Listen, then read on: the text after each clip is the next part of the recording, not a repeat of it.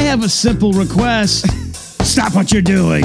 It's time for the afternoons with Josh and Ken, a silly look at a serious world. Doesn't matter when you listen, Ken. It's always the afternoons. I like that touch, sir. Do you like that? I like that touch. I've been listening to a lot of old school baseball announcers. Oh. And thus, Which ones? Which ones are striking your fancy? Well, I never listened to a ton of Jack Buck. Jack Buck is here. Yeah. And the Cardinals are coming into the game with a 4-3 lead. Speaking of Leeds Mattresses down on 24th and 13th. He's the best. Heart of St. Louis. He was the Bringing best. the second inning stretch to you. It's incredible. And because I'd heard, I watched this clip that I'd seen before, but sometimes I go back and watch because it makes me really smile. Right. It's a clip of Artie Lang making fun of Joe Buck on the Joe Buck show. Yeah, that's the infamous Artie Lang interview. Yes. And he's kind of like paying homage because he's a baseball guy. Right. But Joe, I don't dislike Joe Buck, but I know a lot of people do. But he's personality minus. Right. That was an uncomfortable interview. Yes. But that was funny. That was amazing. So I was like, I got to go listen to some Jack Buck. And you can go on YouTube and listen to old Jack Buck calls anywhere from a full game to just a couple innings. And so I listened to some Jack Buck. And I also, love Bob Uecker. Obviously, he's still announcing today. Yeah. But there's a guy by the name of Mike Lang. He is the Penguins announcer for in Pittsburgh. Oh, hockey. Hockey. And we used to have this guy called Bob Prince. They called him the Gunner.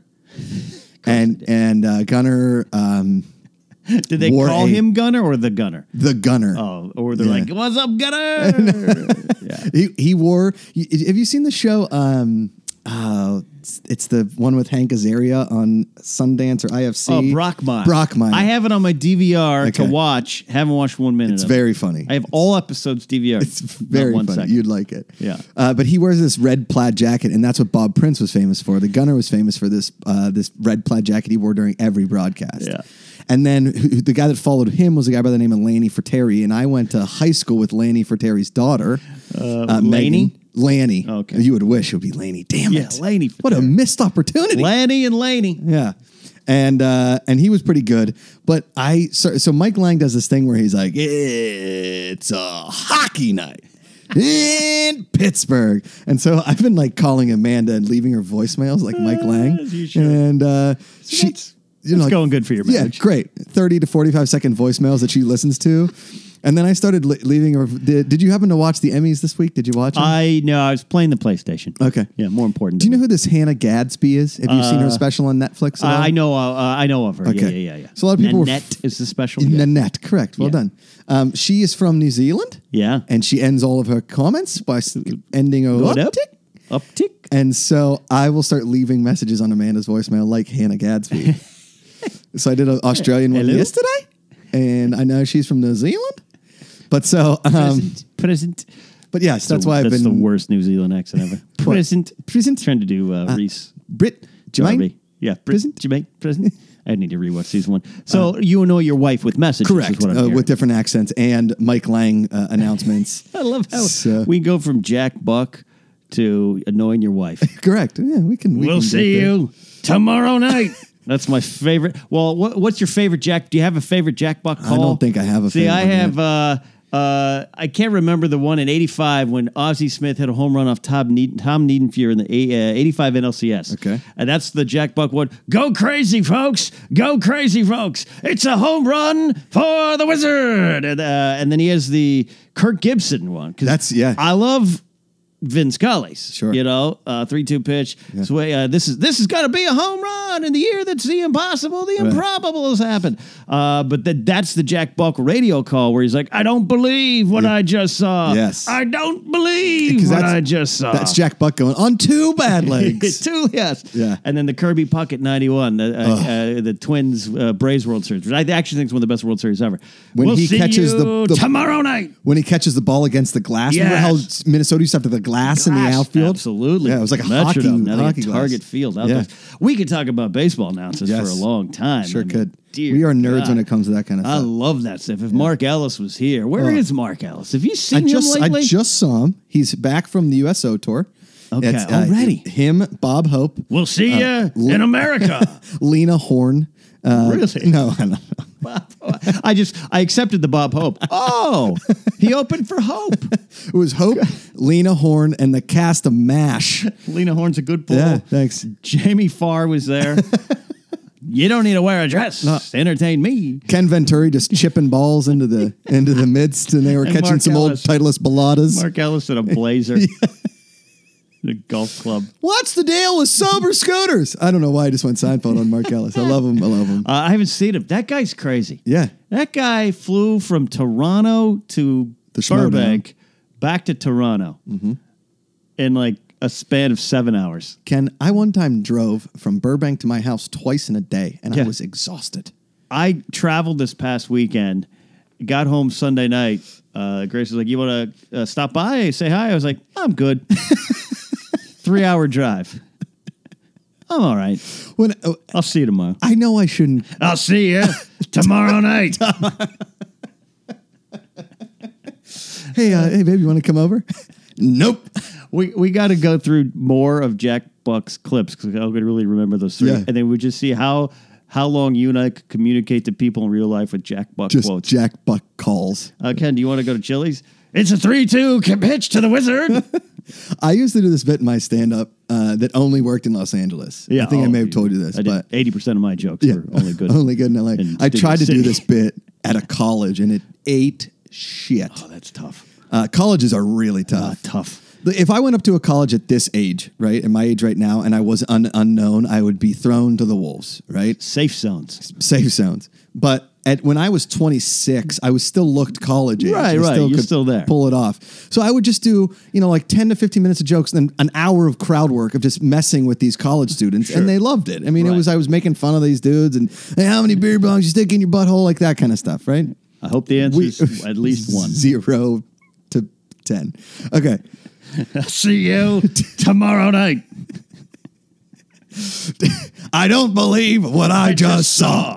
It's a beer bong and his butthole.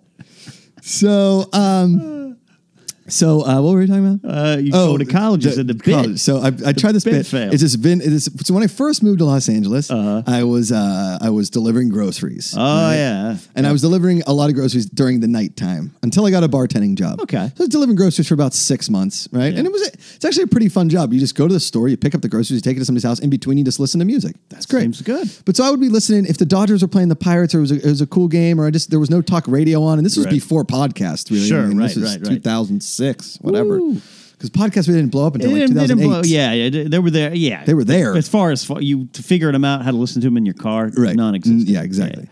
So I'd listen to some old Vin Scully calls, and I would notice that Vin Scully was perfect at calling the game while also having a full-on conversation about something totally non-game related. With himself. Yeah. With nobody else. He'd be like, and coming to the plate, Todd Zeal. Now, Todd Zeal's parents were born in the bayous of Alabama, down low, one away. His father, Zombie, that was his nickname. Zombie was born in the jungle, and he bore Todd Zeal on the prairie, and what had 2 down ball high, and like he would just do the whole thing. And spins yarns. I wrote it out, dude, and it was like a 3-minute bit, almost 4 minutes of just Vin Scully calling a full inning of baseball while giving a background story. What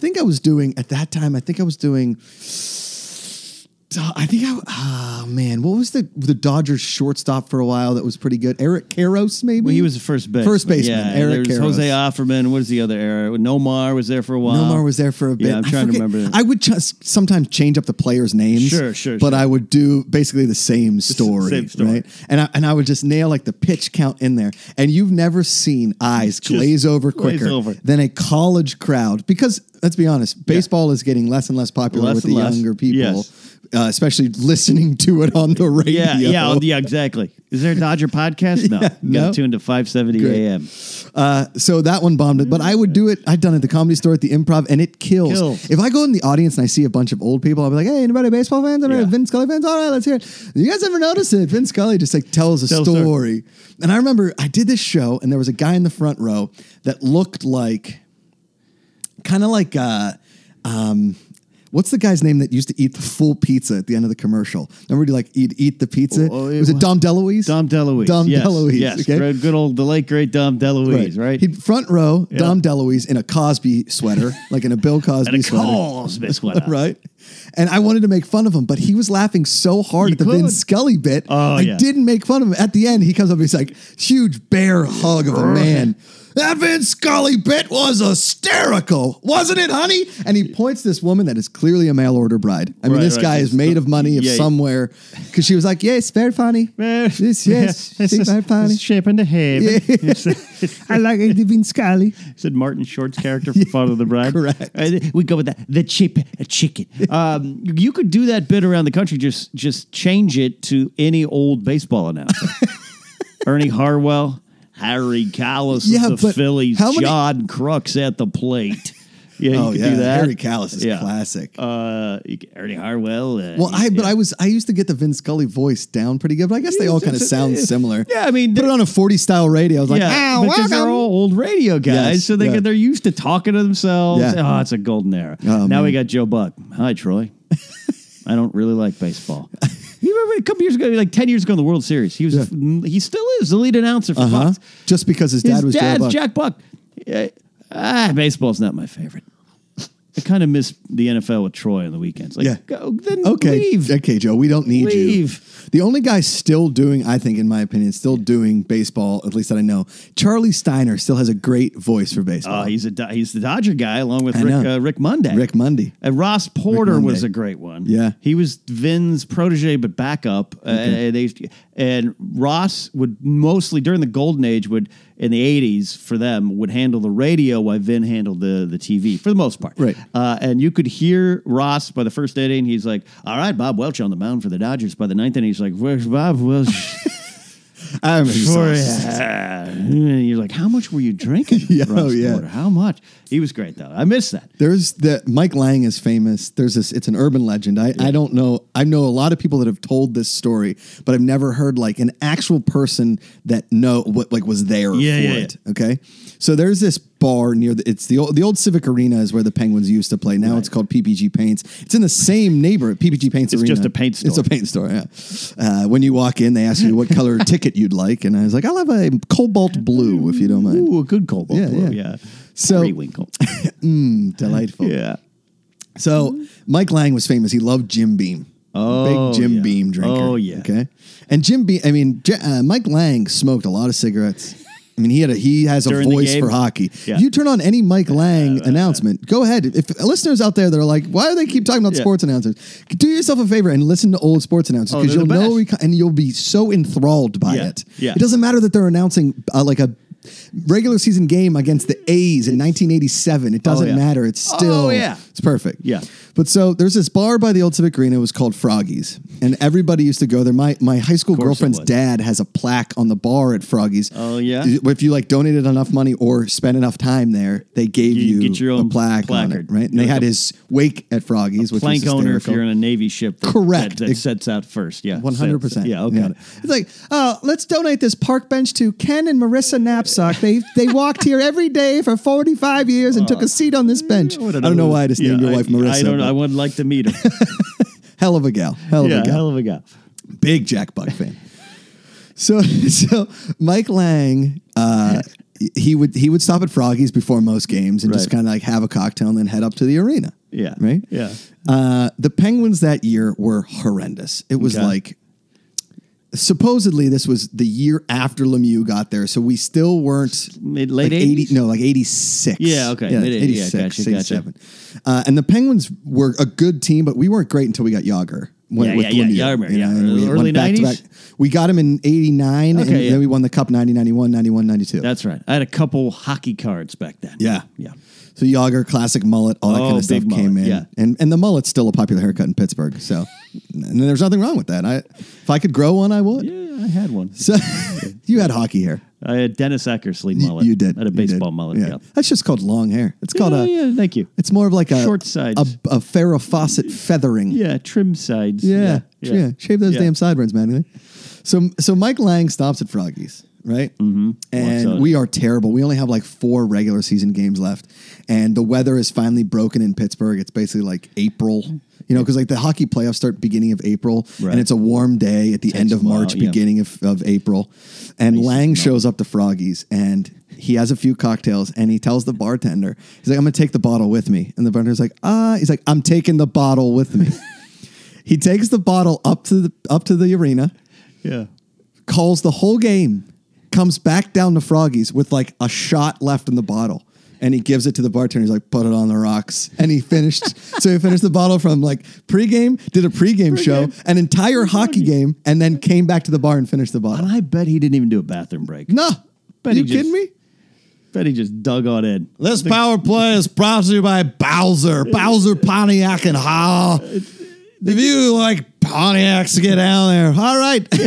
They just don't. I don't think they allow for that anymore. No. After a while, they just send everyone to like a school of broadcasting. Yep. And you all come out and you say you pronounce every syllable and you don't drink on the job. And it's not the same. I'd love, you know what, dude? That is a really funny sketch idea if it hasn't been done before, of an old school baseball announcer going to a school of broadcasting, like the Dan Patrick School of Broadcasting in Azusa Pacific. Right. But he brings in is Harry Callis still alive? Harry Callis passed away. Okay. After the Phillies won the World Series in 2008, yeah. But I mean, it would be great if Vin Scully was very honest. He walked in and was like, hello, kids.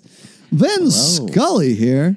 Welcome all to give all the pregame stats and stories after this. Today's Dodger game brought to you by Johnsonville Brats, the only Dodger dog brand trusted to Chavez Ravine.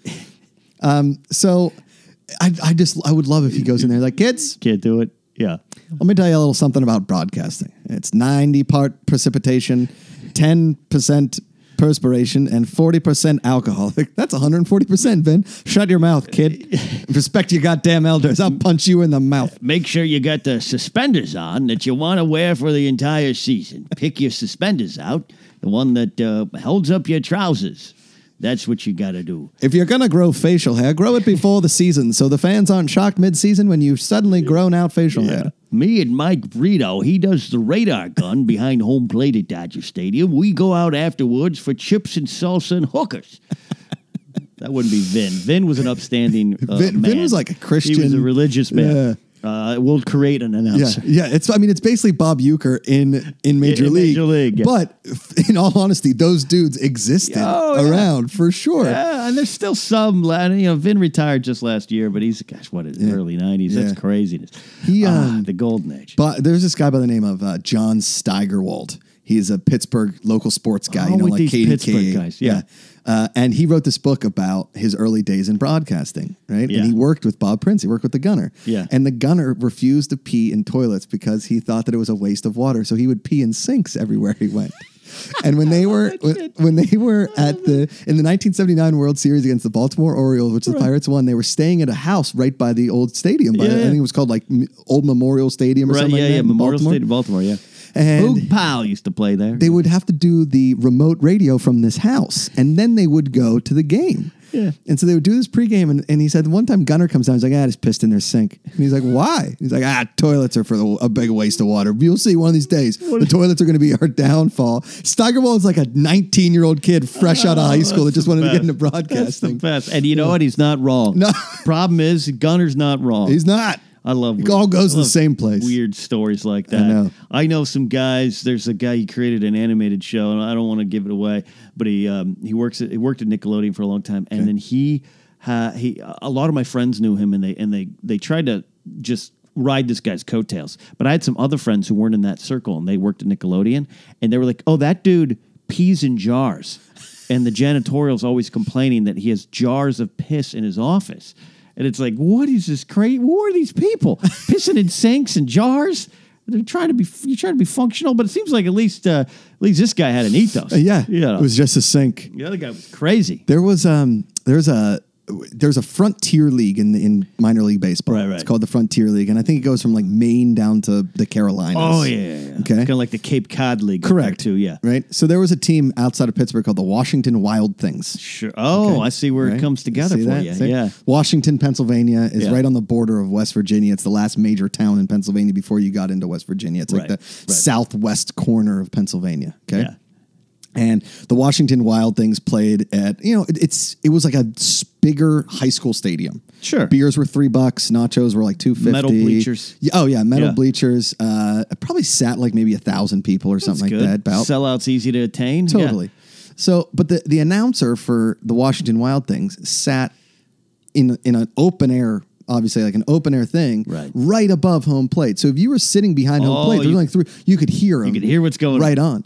And the one day he's like, and the Washington Wild Things is brought to you by Icy Light Beer. If you notice the first base coach currently drinking an Icy Light beer right there, that's Jack, so-and-so, whatever, currently enjoying what seems to be an Icy Light. Hey, Jack, you enjoying the Icy Light? And he just raises the beer. That's the Frontier League baseball. That's our sitcom. Yeah.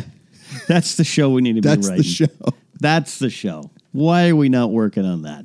We're trying to do this stupid podcast thing. What are we doing? We should be writing Frontier League for the Audience Network. I agreed. We'd win an Emmy. The Frontier League. We win an Emmy. There it is. It's just called the Frontier League. Frontier League. Yeah. What are we waiting for? I don't know. Life's passing us by. It's a good question. You watched the Emmys? I didn't. I did. Yeah? I did. It was a program. Yeah. I haven't watched the Emmys since 1997 when I was hoping for Just Shoot Me to win Best Comedy. Well, yeah, rightly so. Yeah. Deserved to be one. I don't think it did, but no, yeah, Just Shoot Me, classic. Yeah. Well, it's tough each year.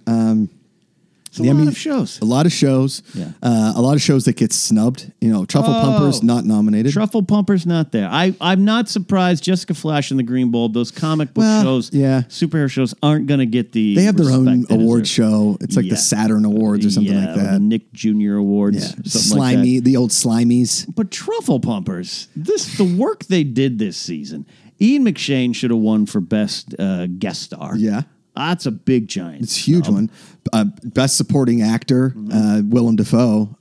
Yeah. Because, for most of the season, the set pieces alone, I get it. Game of Thrones is big. Yeah, I understand. The Ondover is huge. Yeah. Another huge show. Yeah.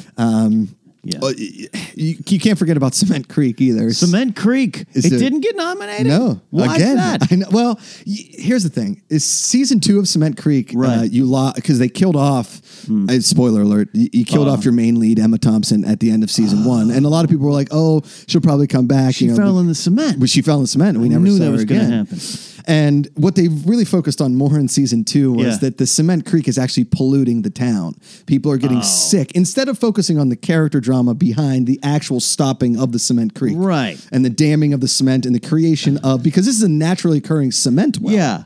And it exists nowhere else on the planet. Right. And because I thought when they brought in John Larroquette to be the town mayor, I thought this was going to be kind of like Game of Thrones. There's a lot about the Battle of the Throne. But lately now, for good reasons, it's now with the Night King and the bigger Battle of the World. Right. It sounds like that's what Cement Creek is doing, and that might have costed an Emmy nom. Well, I think, there isn't as much interest and intrigue in the actual damming of the Cement Creek as it was about containing, because we all thought that it was this naturally occurring cement well, and the drama and money behind creating and capitalizing off the cement well. Yeah. But now we figure that it's a fissure in the world, and the cement that's being poured in the community that they're laying foundations with is actually poisonous, and people are getting sick. Right. And I love... It's like an Aaron Brockovich kind of It story. is like an Aaron, but it's like set... It's set in, the UK, which is a lot of good shows where they should be. And Larroquette's English accent was some of his best work since Night Court. Absolutely. Yeah. But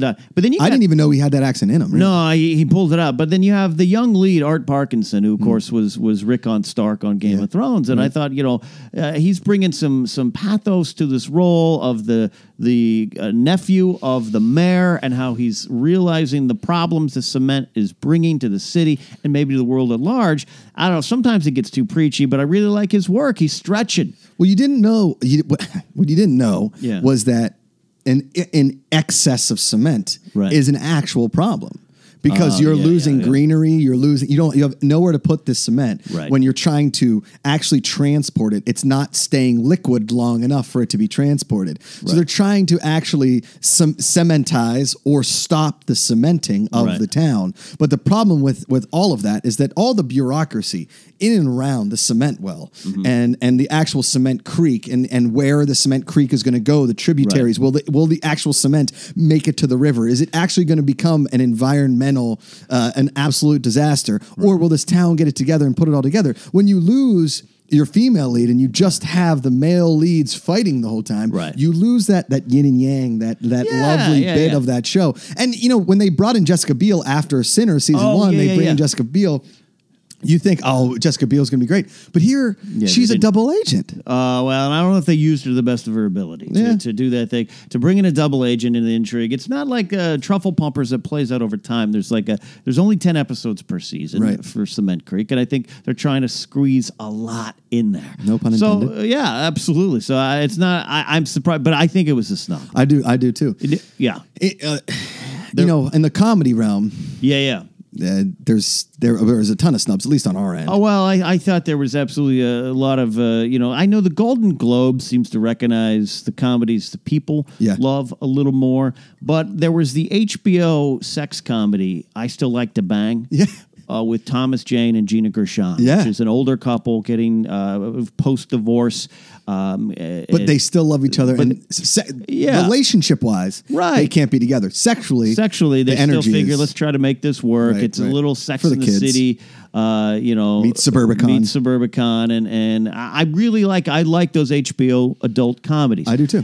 This one's about laughs and screwing. Yeah. And I thought, though, this might be, I worry about HBO because you got so much competition from the audience network now and people and streaming services that I think they're trying too hard. But I thought I Still Like to Bang brought in a realistic look at modern sex for people over 30. Well, and what happened was, I think in I Still Like to Bang, which is, I'll stand by it as a genius title because it really, when you're clicking through, you see it. You get what it is. You get what it is. Yeah. And I thought what they could have done was gone a little bit older, maybe with I'm trying to think. Like if Ed O'Neill took away from Modern Family, like you had an Ed O'Neill romance, perhaps with like a Helen Mirren kind of situation. Because they're in the early 50s, Gina Gershon, Tom Jane, but you want to go like older, 60s, 70s. See, if it was an anthology series and each season is a different decade of banging, that might work. I don't disagree because you could get Elizabeth Moss. She's been looking at some lighter fare since Handmaid's Tale. Elizabeth Moss, maybe a Ray Fiennes. Trying to get in there. But I thought, what's crazy is that Clint Eastwood hasn't done an acting role where he's been banging in a long time. Yeah. And now if you get some 80-year-old banging on HBO, it's an Emmy win right there. I mean, his pants are hiked up high enough now that his balls are being snuggle hugged in there. Yeah. And to be honest with you, get off my balls. Get off my balls. Yeah. I thought, there's just a lot of things that could have been done. And I Still Like to Bang, I thought was kind of snubbed because there were a lot of HBO series that did get it. You had Barry. You had I'm a Painter, You Are Not.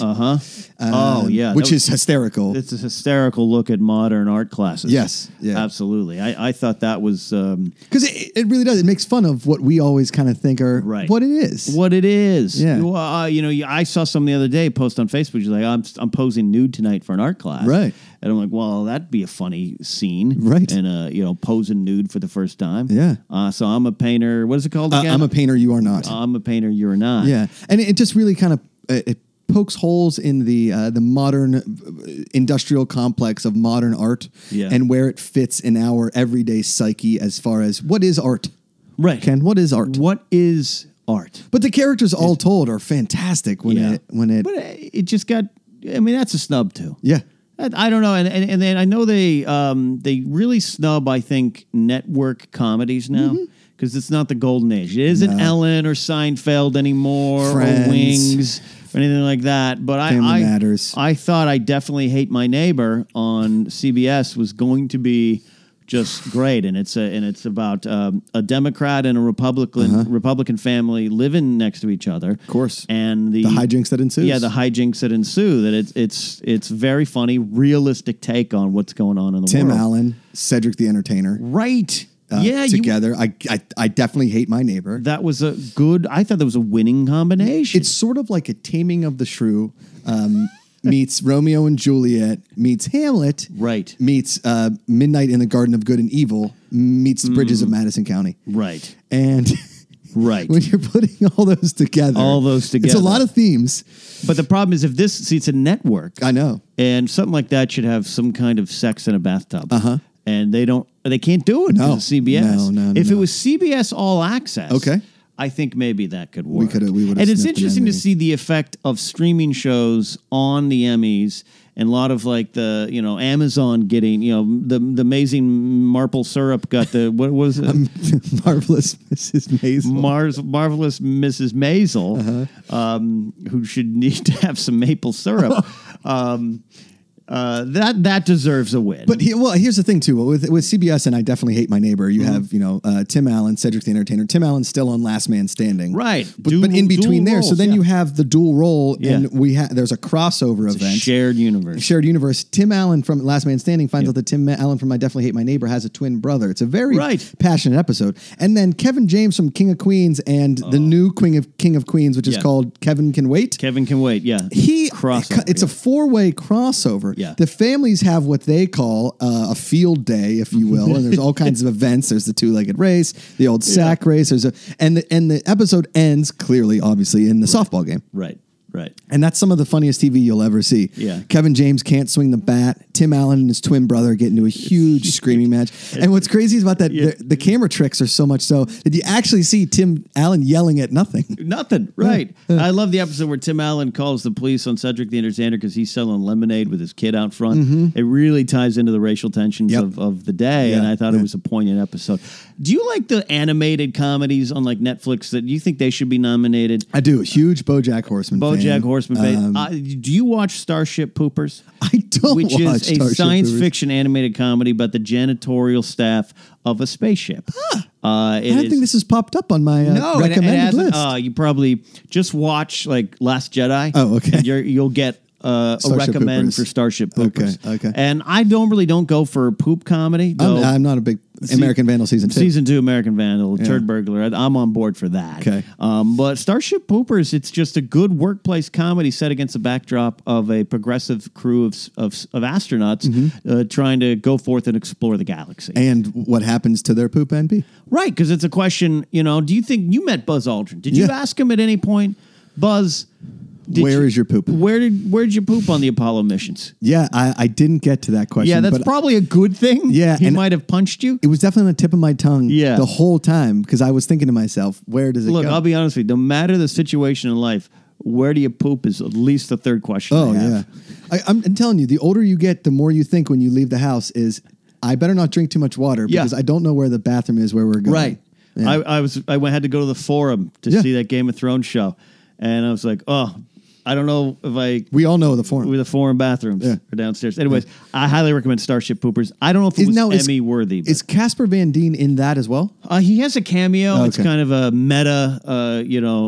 He plays Johnny Tico, and he's like the head janitor. Gotcha. But it's more of like a figurehead. It's a cameo. It's a cameo. Okay. Yeah, it's Jack Black has a voice in it. Is this sort of like the IT Crowd, that British show? meets Starship Troopers meets. Kind of. The Orville meets... Orville's a little bit a good way to look at it there. Gotcha. But yeah, I highly recommend. But again, it's workplace comedy is a timeless art form. And I love Corporate. I've been watching Corporate on Comedy Central streaming, which is well done. Well done. But this is I highly recommend Starship Poopers. Okay. Yeah. I think probably the biggest snub and the one we've just been kind of dancing around is A River Puns Through It. Oh, have you seen A River Puns? No, is that I've heard about that one. Okay, so everybody's like, "Oh, it's just a bunch of puns," which it is. Yeah, and you love puns. I do. I'm a big pun guy. Is Tom Skerritt in that one too? Tom Skerritt is in that one. They call him Tom Chariot. and that doesn't really make much sense. But I don't know if that's a pun. Might be a bad nickname. Yeah. But a river puns through it. Everybody's like, "Oh, the whole show is puns. The whole show is puns." But you don't realize by the end of it, you've heard so many puns that you realize how smart this show is, because not every word is a pun. It's not like a musical where everything is sung like some bunch of idiots. Right. And for people who don't understand, I know it's set against, and this is real. Yeah. You could look up on YouTube. There are national pun competitions every year, and this is kind of like a best in show look at. It's a docuseries. It's a docuseries. Well, it's a mocky-docu. But it's mocky-doc. But they play it straight a lot of times. Yeah. It's really entertaining. Yeah, Christopher Guest plays a man by the name of Christopher Breast, who had his breasts done over a gambling experiment. I missed that episode. Yeah, it's pretty funny. That explains why he looks a little different later on in the series. Yeah. Will Sasso's in it. Yeah. It's a great time. I'm not a huge fan of puns, but I enjoy this kind of style of comedy. Cool. Yeah. Good stuff. Good stuff. Well, that's our Emmy Snubs. That's the Emmy Snubs. What do you guys out there listening to the afternoons? What do you think of the Emmys? Do you think everyone should have won? Who won? Any snubs? Let us know. All right, and let us know at the end of the day what your favorite River Puns Through It episode was from this season. Absolutely, I think ours is. It was called the Flying Buttress. It was they were down in a southern river outside Louisiana. And they were building cathedrals. Out of buttress trees. Out of buttress trees. Yeah. It's had some rain down there. Yeah, absolutely. The NFL season's starting. It has. Happy to see Mojito getting some big looks. Well, the first big sponsor from this season is first year starter Travis Mahomes, throwing 10 touchdowns over 2 weeks, and he gives all of the credit to Mojito. He suffered from turf toe in college. Oh, terrible! And he found Mojito over the counter. A pharmacist at a Walgreens recommended it. He says, just look for the one, with Trent Green on the box. Right. And he found it. And next thing you know, zing, zang, zong. He's throwing 10 touchdowns in the NFL. I mean, if you don't see Joe Montana with the Chiefs uniform on the box, you know it's not Mojito. Yeah, and the anniversary edition of Mojito with Joe Namath in his Rams outfit, uniform is what they call it. That's a special edition one, extra 10% off. It's the same year as the Franco Harris and the Seahawks jersey edition as well. But Mojito really having a hell of a kickoff. I love it. To the season. The official sponsor of some pregame shows. Nothing on network. No. Idiots in a room. In a basement in Buffalo, New York. Still thinking the Buffalo Bills may win a game this year. Regional theater. Yeah. This is off Broadway. Absolutely. This isn't. I did a play when I lived in New York and theater. I actually did 2 plays when I lived in New York. Ken, 2. I did 2. You did 2 plays? And I also starred in a feature film called Plasterhead. I think I knew that. Yeah. But I was in 2 plays. 2 theater productions. Theater. One was called The Sword Politic. It was a period piece. Wow. And I played a young prince. Could we adapt that into an Emmy Snub show? We could, The Sword Politic. No problem. The other one, I forget the name of it. Shoot, what was it? You good at memorizing lines? Yeah, I'm pretty good. I'm bad at it. Really? That's why I backed off at theater. We went to, I told you the last time we went to that play at the Pasadena Playhouse. I was telling you about it? Yeah. It was fantastic. Francis Fisher, Jason Alexander is the director. Right. Yada. I saw the script because my mother-in-law had it, and there's a ton of memorizing. There's only 4 total people in the play. Can't do it. 4. Because I'd go up there and be like, so what you doing? Like, that's not your cue. I mean, gotta be. I'm too wooden. When I have to memorize lines, like we would do some of this Collider video stuff, some of the sketches, I'm too wooden with my lines. But if you're like, just bring up the camera and riff, I get some laughs. Yeah. But I'm shooting something this weekend, true story, with, have you heard of this guy? Get Out of Town. He's an up-and-coming director and cinematographer. Is it Cobster? Robert Butler III. Oh, RB3. Trace. I'm shooting a short film with him this Saturday. Really? This is 100% true story. He sent me the script. And I'm like, how many lines do you have? There's no way I can memorize this. How am I going to do this? Oh, no. And it's Saturday. I've got time. Okay. I don't know if I'm going to be able to do it. Ooh. And at the time of this, so if you're listening to this, I'm shooting tomorrow. And I probably have just as many lines memorized as I do now. So in 8th grade, we did a show. I forget what it was called. It was something luncheonette. It was like a scary movie, or not scary. I mean, it was sort of like Little Shop of Horrors, but not really. Wait, was it called Little Luncheonette of Terror? Yes. Okay. Do you know this? I did it in 8th grade. Get out of here. Were you Mongo? I was the sheriff. I was Mongo, the monster. I was the sheriff. There's pictures on my Facebook page. Get the hell out of here. Afternoons listeners, Ken. We often don't plan this show at all. Never. You just discovered this is very organic and real. I was in the Little Luncheonette of Terror in 8th grade. Get out of here. I was the sheriff. I had an old cowboy hat and a little rifle. Yeah. I have a picture on my phone because my mother just sent it to me. Little Luncheonette. Hold on one second. You were Mongo. I was Mongo. I'm a Mongo. Yippee-yi-yo-ki. I was singing. My mom made the outfit. I look like a stone dinosaur. Wow. Pretty awesome. Wow. And my buddy Jim Clark, who's now a pastor, he played the Little Luncheonette of Terror. He was the main guy. Right. Shoot. I'm trying to where is that? As we're doing this here, I'm trying to go back in time and see if on my Facebook page if I can find the pictures. Yeah, this is great podcasting right now as we talk about pictures. Podcasting, just two people. Yep, I got it right here. Okay, I'm gonna flip it around here. Little Luncheonette of Terror. Dude, ours look just like that. Is that your Mongo? That's your Mongo. That's our. There was a scientist who was checking on things. Checking on Mongo. Yeah, Little Luncheonette of Terror. I did it. Little Luncheonette of Terror. I'm faking that song. Luncheonette of Terror. There's me as the sheriff arriving into town, into the luncheonette. Look at you. Dude, that's weird.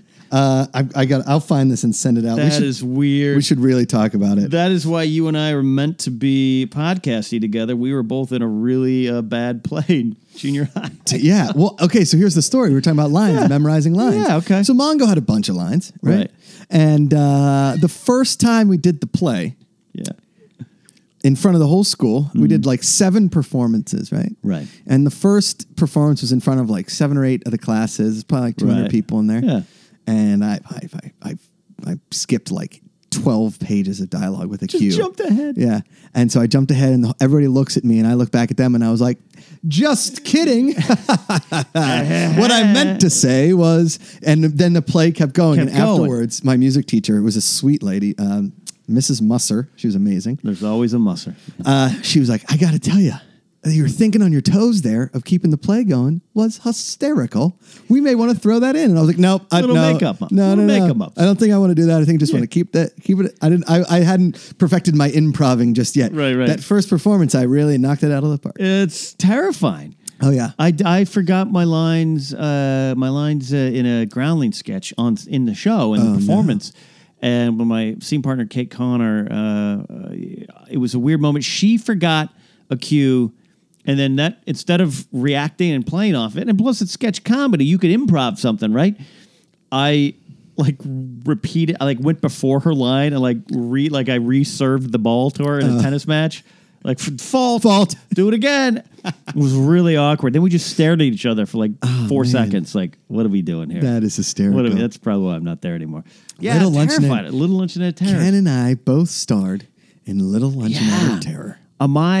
My junior high play career was, we did a version of Willy Wonka and the Chocolate Factory. All right. I was Oompa Loompa the first night. I was Mike TV the second night. Oh, that was great. Done.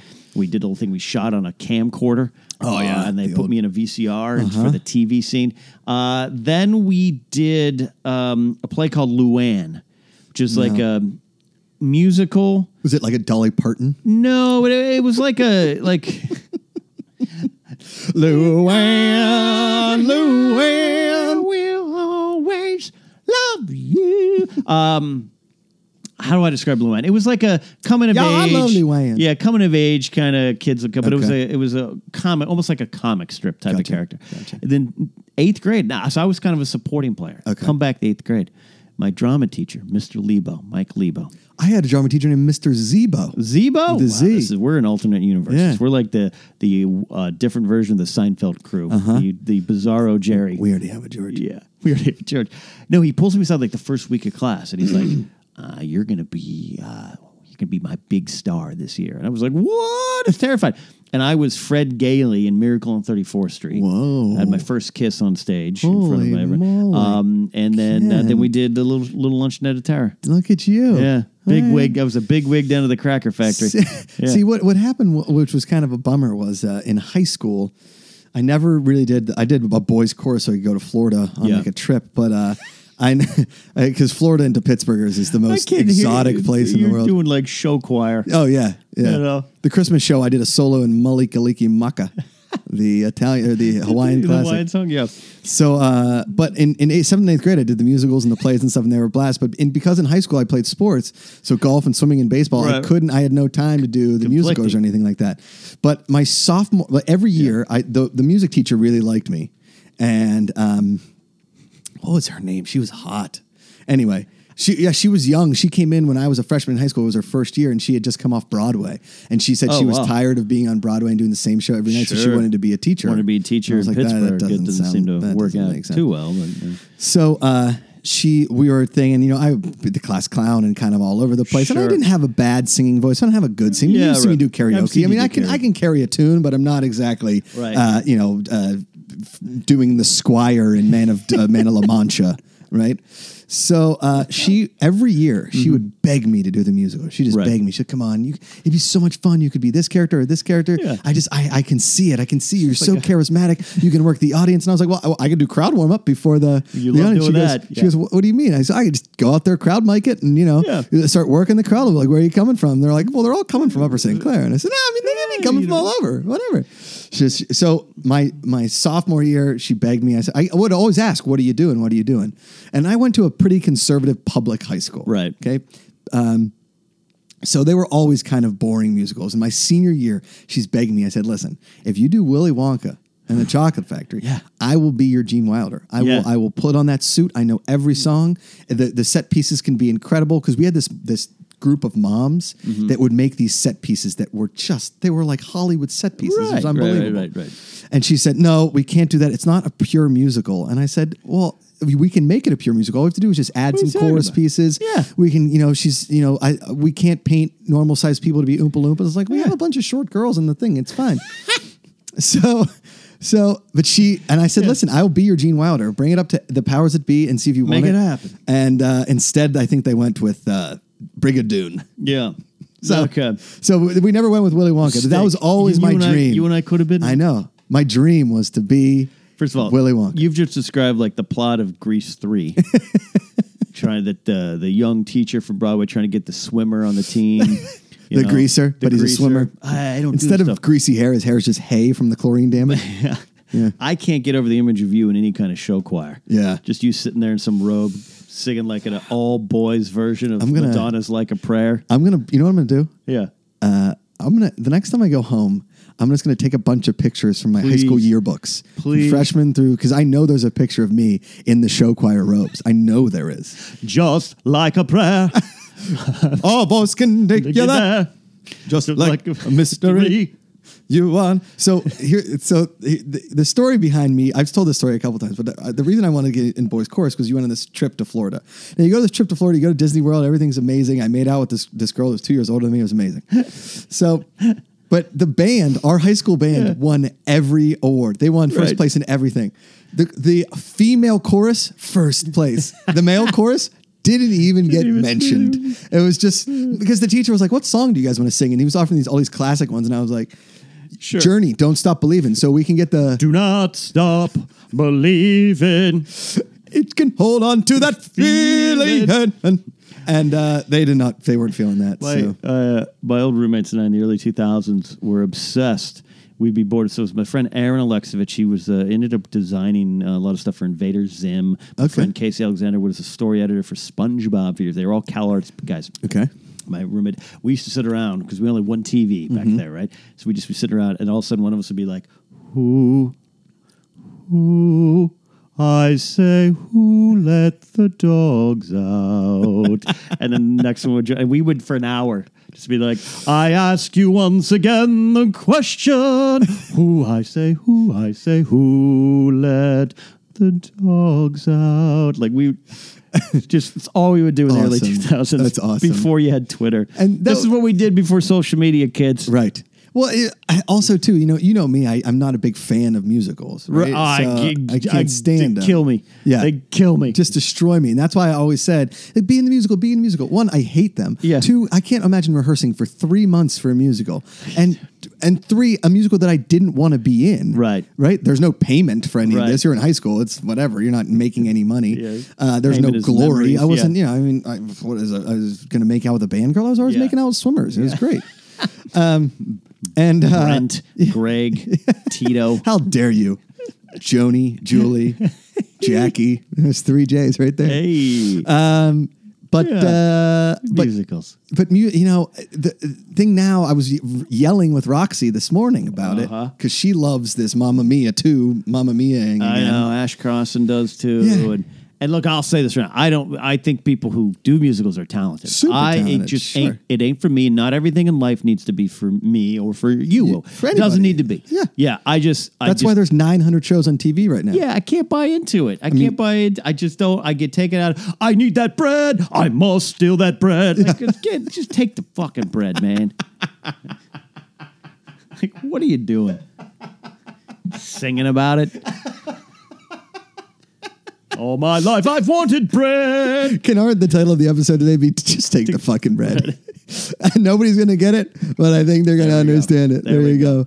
Oh, man. So Roxy likes Mamma Mia too? Yeah, she likes the musicals. Now, I like ABBA. See, I'm not a big ABBA fan either. I don't own anything by ABBA, but I can... Do you know why I don't like ABBA? Right. Because I worked at a karaoke bar in New Jersey. Sure. It's why I don't like the song Love Shack or Sweet Caroline. It's because at every night of karaoke, somebody sang Dancing Queen, Love Shack, and Sweet Caroline. Now, look, I love Neil Diamond. I get it, but I have Neil Diamond's greatest hits, Neil Diamond's greatest hits live. I have old Neil Diamond records. I love Neil Diamond. 12 songs by Neil Diamond, 2005 is my favorite album of the year. It's incredible. Mm-hmm.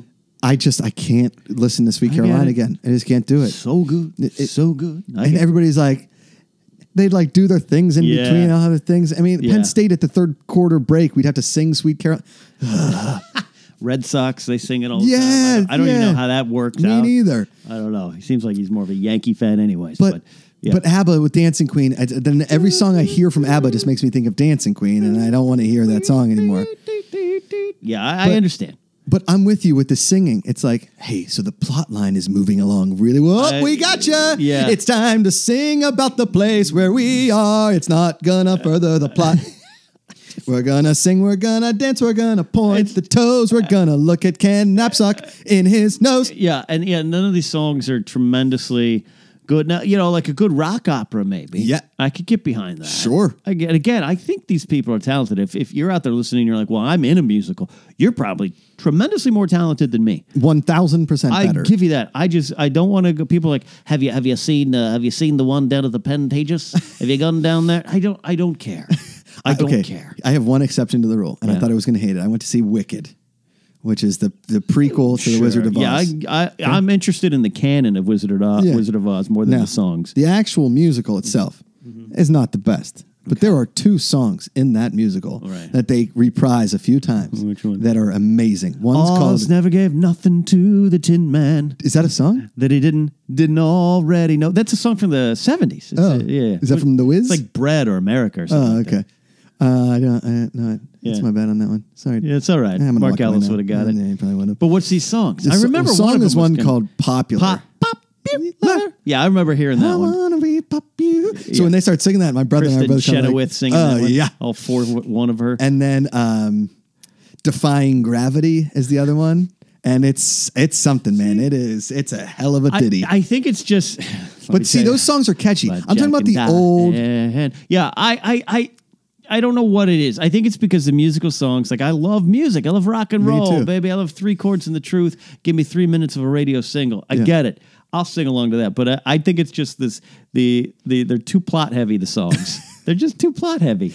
I don't understand Yeah, just say the words. Just say, I mean, give me the damn words. I just want with or without you. And I don't know if I can live with you, but I'm not sure if I can live without you. I'm thinking about it. He's thinking about it. Like, get the hell out of here. People dancing behind me. Yes. People dancing behind me. Ken, have you watched The Producers? No. Never. But it's one of Mel Brooks. I know. And Fine. Mel Brooks is great. Cool. Not going to watch it. Done. Not going to watch it. With you. Yeah. Well, we just probably offended a lot of people. Yeah, tons of people. But what did you say to Roxy? You yelled at Roxy? I didn't yell at her. I just said, tell me why. Tell me what's the plot and why. Why is it better? Why is it a good musical? I want to know why. Right. And everybody always says, well, like it's not about the plot. It's not about the it's a lovely time. Like just a fun time. We just might be grouches. I understand. We might Look, be. again, I understand. It's no luncheonette of terror. Yeah, it's no luncheonette of terror. Oh, let me tell you, and I had to sing in that, and I wasn't that good. Yeah. Like I get it. Not everything is for everybody, and I'm getting tired of everyone feeling everything has to be for them. Right. Just let some things not be for you, and that's the way it is. Whatever. But that would be my nightmare. My nightmare would be if someone's like, "Hey, got us free tickets to Pantages." Yeah. To see Wicked Miserable. It's the first French Wizard of Oz crossover.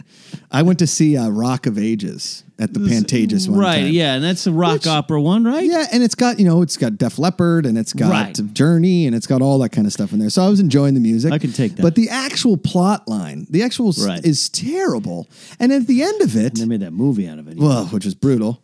And then at the end of Rock of Ages, the lead character kind of says, and then they fell in love and they moved to Glendale to raise a family. And I was like, wait, where's this going now? And then there's like, because sometimes in entertainment, success isn't everything. It's what you find in life that's success. And I was like, wait a second. Shut up, John Lennon. Life is what happens when you're busy making other plans. Get out of here. Okay. So wait, I just watched this whole freaking thing. Right. About succeeding at being a rock star and an actress on the Sunset Strip. And you're telling me at the end of this, not even in a fake musical, are people winning. They're not even succeeding. They're just moving to Glendale to have a baby. Glendale next to the Americana. Brunch at Foxy's? What the hell's going on? Love that. I walked out and I'm saying you won a victory. I went with an ex-girlfriend. This is like 5 or 6 years ago. Right. Like, this musical was terrible. She goes, you didn't like the music? I said, I didn't like the message. The message was horrible. It was give up on your dreams and move to Glendale. Good luck. Were the songs, were they musical They were style? Fine. Yes, that's the problem. Was it pour some sugar on No. me? It was just like choirs go like, pour some sugar on me. In the name of love. I mean, I guess I can kind of take that. I don't know. I mean, I'm okay with it. Like, I like the, that kids choir in the 70s that recorded the album, and there's the one they do the Beach Boys song famously. Yeah. I like stuff like that. Okay. But I just can't. Not at the Pantages. I'm with you. I like the Pantages. Sure. Saw Steve Martin perform there. I'll give you the Pantages. Come on. Yeah. All right. Send your letters of hate to Josh and Ken. And make sure you send us your letters about your thoughts on season 2 of Cement Creek. Please. And you guys, if you're listening right now, you saw this week I was on the Wangers. I was on with Cody and Cobster, Christian Ruvalcaba. And you still can't say his last name. I can say it pretty well. Ruvalcaba. Yeah. Ruvalcaba. I used to have a kid who used to work for me, Javier Ruvalcaba. Okay. Yeah, Ruv we used to call him. Oh, Ruvi. And they Flip. Cobster. It's Caba. Yeah. Cobster. Anyways, I was on there. It was a great time, and we talked about Jessica Flash and the Green Bulb. Ooh, the controversy of Teal Bulb, the comic version. Oh, yeah. We had a fan write in, was very upset that the show does not use... Well, teal is hard to get across on TV sometimes. That's what I said. It's too similar to Green. They wanted to make it the Green Lantern look-alike. They wanted to maybe trick people into watching the show. And I drove a teal Geo Prism in college, and I totaled it in college. Yeah. And everybody's like, "Why's your car?" That car's like an ugly green, and I was like, "It's teal." It's teal. So now the Green Bulb's got to be like, "Hey, Green Bulb," and he's like, "No, it's teal." It's teal. Which actually in season 3, if he goes back to his roots. Mm-hmm. He gets an alter ego called the Teal Bulb. Teal Bulb could work. Just grow a goatee. Agreed. I bought some teal Converse when I was home. Yeah, I haven't broke them out yet. Brought some pink Converse, teal Converse. Whoa. Yeah, branching out. I was going to say, really getting out there. Branching out. You're Once like a real start, Han Solo. It's like a tattoo. Yeah. I don't have tattoos. Do you have a tattoo? No. Yeah, no, what am I, a barbarian? And once you start, you can't stop or something. I have like a friend now. She's like, I haven't seen her in a couple years. Saw her on Instagram. She's like a full sleeve. Oh yeah, that's good for business. On all sleeves, including her legs. What do you do with that? What are the sleeves called on the legs? Is it leaves? Leggings? Yeah, I got a legging. A full tattoo legging? Full tattoo legging. I think that's about right. We're almost pick it up at Lululemon. Yeah, we're almost out of here today. Just we got a few more minutes here. We're busy men. We got a lot of things to do. And you got some construction work to get to. I do. I'm redoing the Josh McCouga Show set. What brought apart this? Ken, they say when you talk, they say marriage is about compromise. Love and marriage. Yeah. Okay. Would you like me to do this part of the show in musical form? I wouldn't. Okay, cool. I didn't want to do it either. In a 1 and a 2 and a 1, 2, 3. My wife, she didn't want the Josh McCouga set in the house anymore. Didn't want it. So I made a compromise and took it down. Compromise is the secret to marriage. When your wife says she doesn't want something and you give her a counter argument, there is something that we call a compromise. A compromise. So we compromised and I tore out the set and I brought it down to the sidewalk. Ooh. When I brought it down to the sidewalk, I realized things were too big. So I called the bulk pickup and the bulk pickup said they were too big. And a homeless man lived in it for a night. He most definitely did because it's sort of a layout futon IKEA couch. Anyway, so I couldn't keep doing that. That's great, though. Yeah. So tore down the set. And forgot how many nails and screws I put in that thing. There's probably like 50 holes in my wall. Oh no! Took it all down. I brought the desk because I can't get rid of the desk. I brought the desk to Collider, and we may do something. That's a good desk. We're gonna put a thing on it. Get some history there. We're gonna do some things with it. Yeah. I was gonna bring the backdrop, but I couldn't get the backdrop out of my apartment without taking it off of the wood thing. Big. And so I just decided to get rid of it. You had a good run. I had a good run With this set. It was 2 years, and Amanda was tired of having it in the house. And to be honest with you, it took up a lot of space. That was just unused space. Right. So what we're going to do is I'm building a special little set there now with chairs and some cool backdrops and a television, and have a little more multimedia capability. Perhaps like that. Okay, different kind. Look, the McCouga Show's got to grow. Got to grow. Evolve anyways. Correct. Right? So we're going to put some cool things there for the show, and I'm in the middle of painting that wall. So it was underneath there was blue. So the old Josh McCouga Show between the sheets. Remember, it was a blue wall with that framed picture. Yeah, the big one. Yeah, yeah, right. So I painted the wall blue back then, and so when I took everything down, that blue paint was still there. Still there. So we put 2 coats of white to get rid of that blue, and now I know. Now I've got to paint it this bluish gray color that Amanda picked out. It's great. And so there's been a lot of work. I had to fill in all these holes, sand it all down, lay cardboard all over the floor so we didn't get paint on the hardwood. You did this by yourself? Did all by myself. Amanda was in Orange County last night, so I did all of it by myself. I work construction. There's something about when you grow up in a construction household and you're blue collar, is the actual job of getting a project done feels pretty good. I mean, I understand. I recently learned to hang pictures. Mm-hmm. Took me 42 years. Yeah, I feel pretty accomplished. Okay. Yeah, I understand that. I can imagine it. Extrapolate it out a little bit. Mm-hmm. Yeah, feel good. Mm-hmm. Fucking A, man. Yeah. Wow. When are we going to see the new set? Probably within the next 2 to 3 days. Wow, you're fast. Yeah. You should open up McCouga Construction. Well, Thad and I were talking about it. I texted him. I said, dude, I took that set down, no problem. We built that thing in a day. Yeah. Took it down in 2 hours. I mean, I got to tell you, production design. Yes, I did good work on that thing. Did good work. This is impressive. I saw the picture. Yeah, looks scary, right? And look, like I said, you had a good run. Marriage changes people for good ways, and this is something you had to do. And I commend you for thank you, sir. Compromising. Thank you. Maybe in the next, the Josh McCouga Show is going to look a little more mature with the same amount of immaturity. Perfect. Right? Perfect. And then the next Josh McCouga report card segment, when Amanda calls in, we'll get the whole picture. See how you did. Get your grade. Yes. Get your marriage grade. Thank you, Ken. I appreciate that. That's always good. Yeah. That's always good. No, I was I was impressed with your work, sir. Well, I'm happy to show you anytime, Ken. Well, you see the set we have here for the afternoons. If you're watching you watch the video clips, it's a cardboard fold-up I bought for $30. And it stains my walls, and I don't know how to clean them. Well, at least you don't have to fill them in. Yeah, I don't have to fill no holes in the walls. But it does have a picture of Rick Rhoden on either side. Alex Trebek and Josh And that's McCouga. important. Ken Knapsack. Rick Rhoden, 16 wins in 1987. Very important. Coming to the mound, Rick Rhoden. Now, if people don't know, Rick Rhoden's son Tanner, big fan of the afternoons, ball low, one in the dirt. Now, Rick Rhoden, huge fan of the mustache for most of his career, recently shaved out of fear of being recognized as somebody from the adult film industry. Curveball in there for a strike, 1-1 is the count. Rick Rhoden's family, originally from the Baja Peninsula, moved across into the Southwest. That's a strike down the middle, 1-2 to the batter. Rhoden, 14-10 on the season. Early on, been throwing some heat of late, has been feeling pretty good. Ball 2 away. Just missed the corner. Now, Rick Rhoden, constantly recognized mostly for his right arm, but also a hell of a bass guitarist in a band they like to call the Doormen, because he was once a bouncer at a Southwest Outback Steakhouse. That's a ball up the middle. It gets through. That's the first hit of the inning. Rick Rhoden does not look happy. There's a man on first.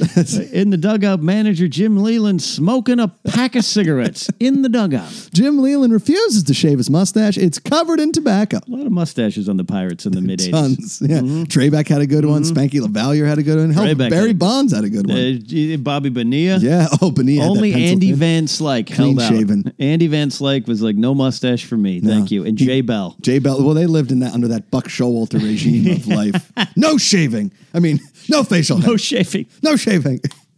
Oh boy, Josh, we did it again. We did it. We really did. We're our 21st show, Ken. 21st episode. Hey, that's a funny thing to say. 21st episode. 21 episodes. We should have a drink. We should. What did you do on your 21st birthday? I was in Italy on my study abroad in college. Lake Como? No, I was in Roma. Roma. Okay. I had class. It was on a Monday night. This I remember.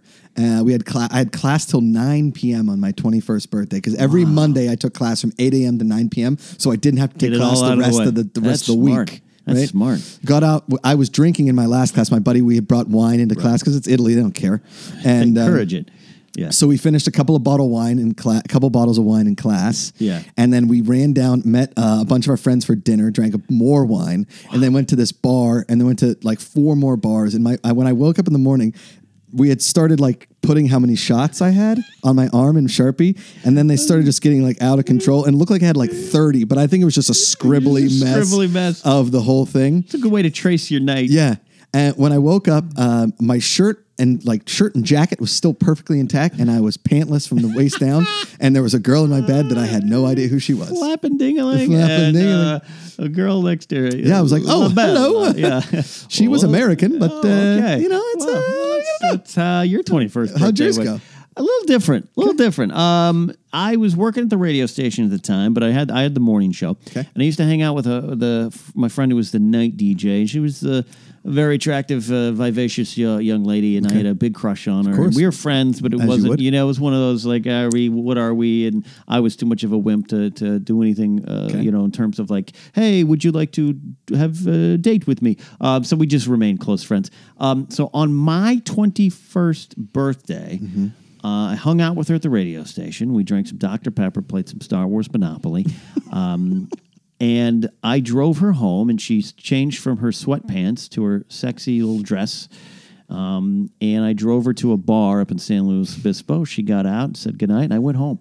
Get the hell out. You didn't even go into the bar? No, I didn't. I didn't drink back then, remember? That was me. I was like, I don't drink. And that was my 21st birthday. I went home to my parents' house and just went to bed. Yeah. You can see where you, by the time you met me, Josh, I'd gone through some dramatic changes. Yeah, I'll say. But still a long way to go. Yeah. That was the problem. Trust the process, Ken. Yeah, trust the process. Yep. Now I'd be like, 31 slashes on your arm, Josh. We can get to 32. As you dropped her off. We'll see you tomorrow night. Oh, that is the afternoons for this week. I hope you enjoyed it. If you did enjoy it, well, subscribe, rate and review on Apple all your Podcasts. friends. Share. make some fan art, do all those things. Hey, if you make fan art and you want to send it to us, we'll put it in the back. You can reach out. We'll DM. We'll give you an address that we'll pretend is ours. And then, you hear we're recording. It seemed like there was either an earthquake or an airplane at Burbank crashed on us. We'll see you tomorrow night.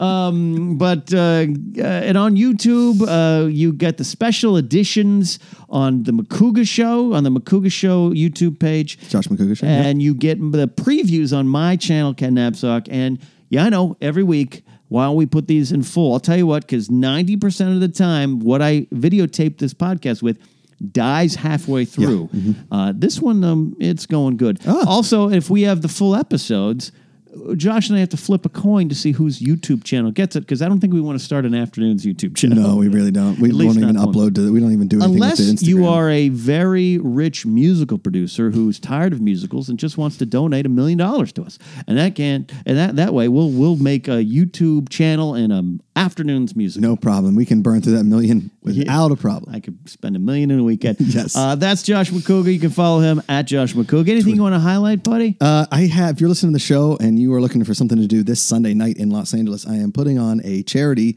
stand-up show for the Battle Buddy Foundation. I'm hosting it. Got some great comics on the lineup. Hopefully Ken Napzok can make an appearance. If not, we'll talk about it. I'm actually somewhere else. Okay. Yeah. It's okay. No worries. Yeah.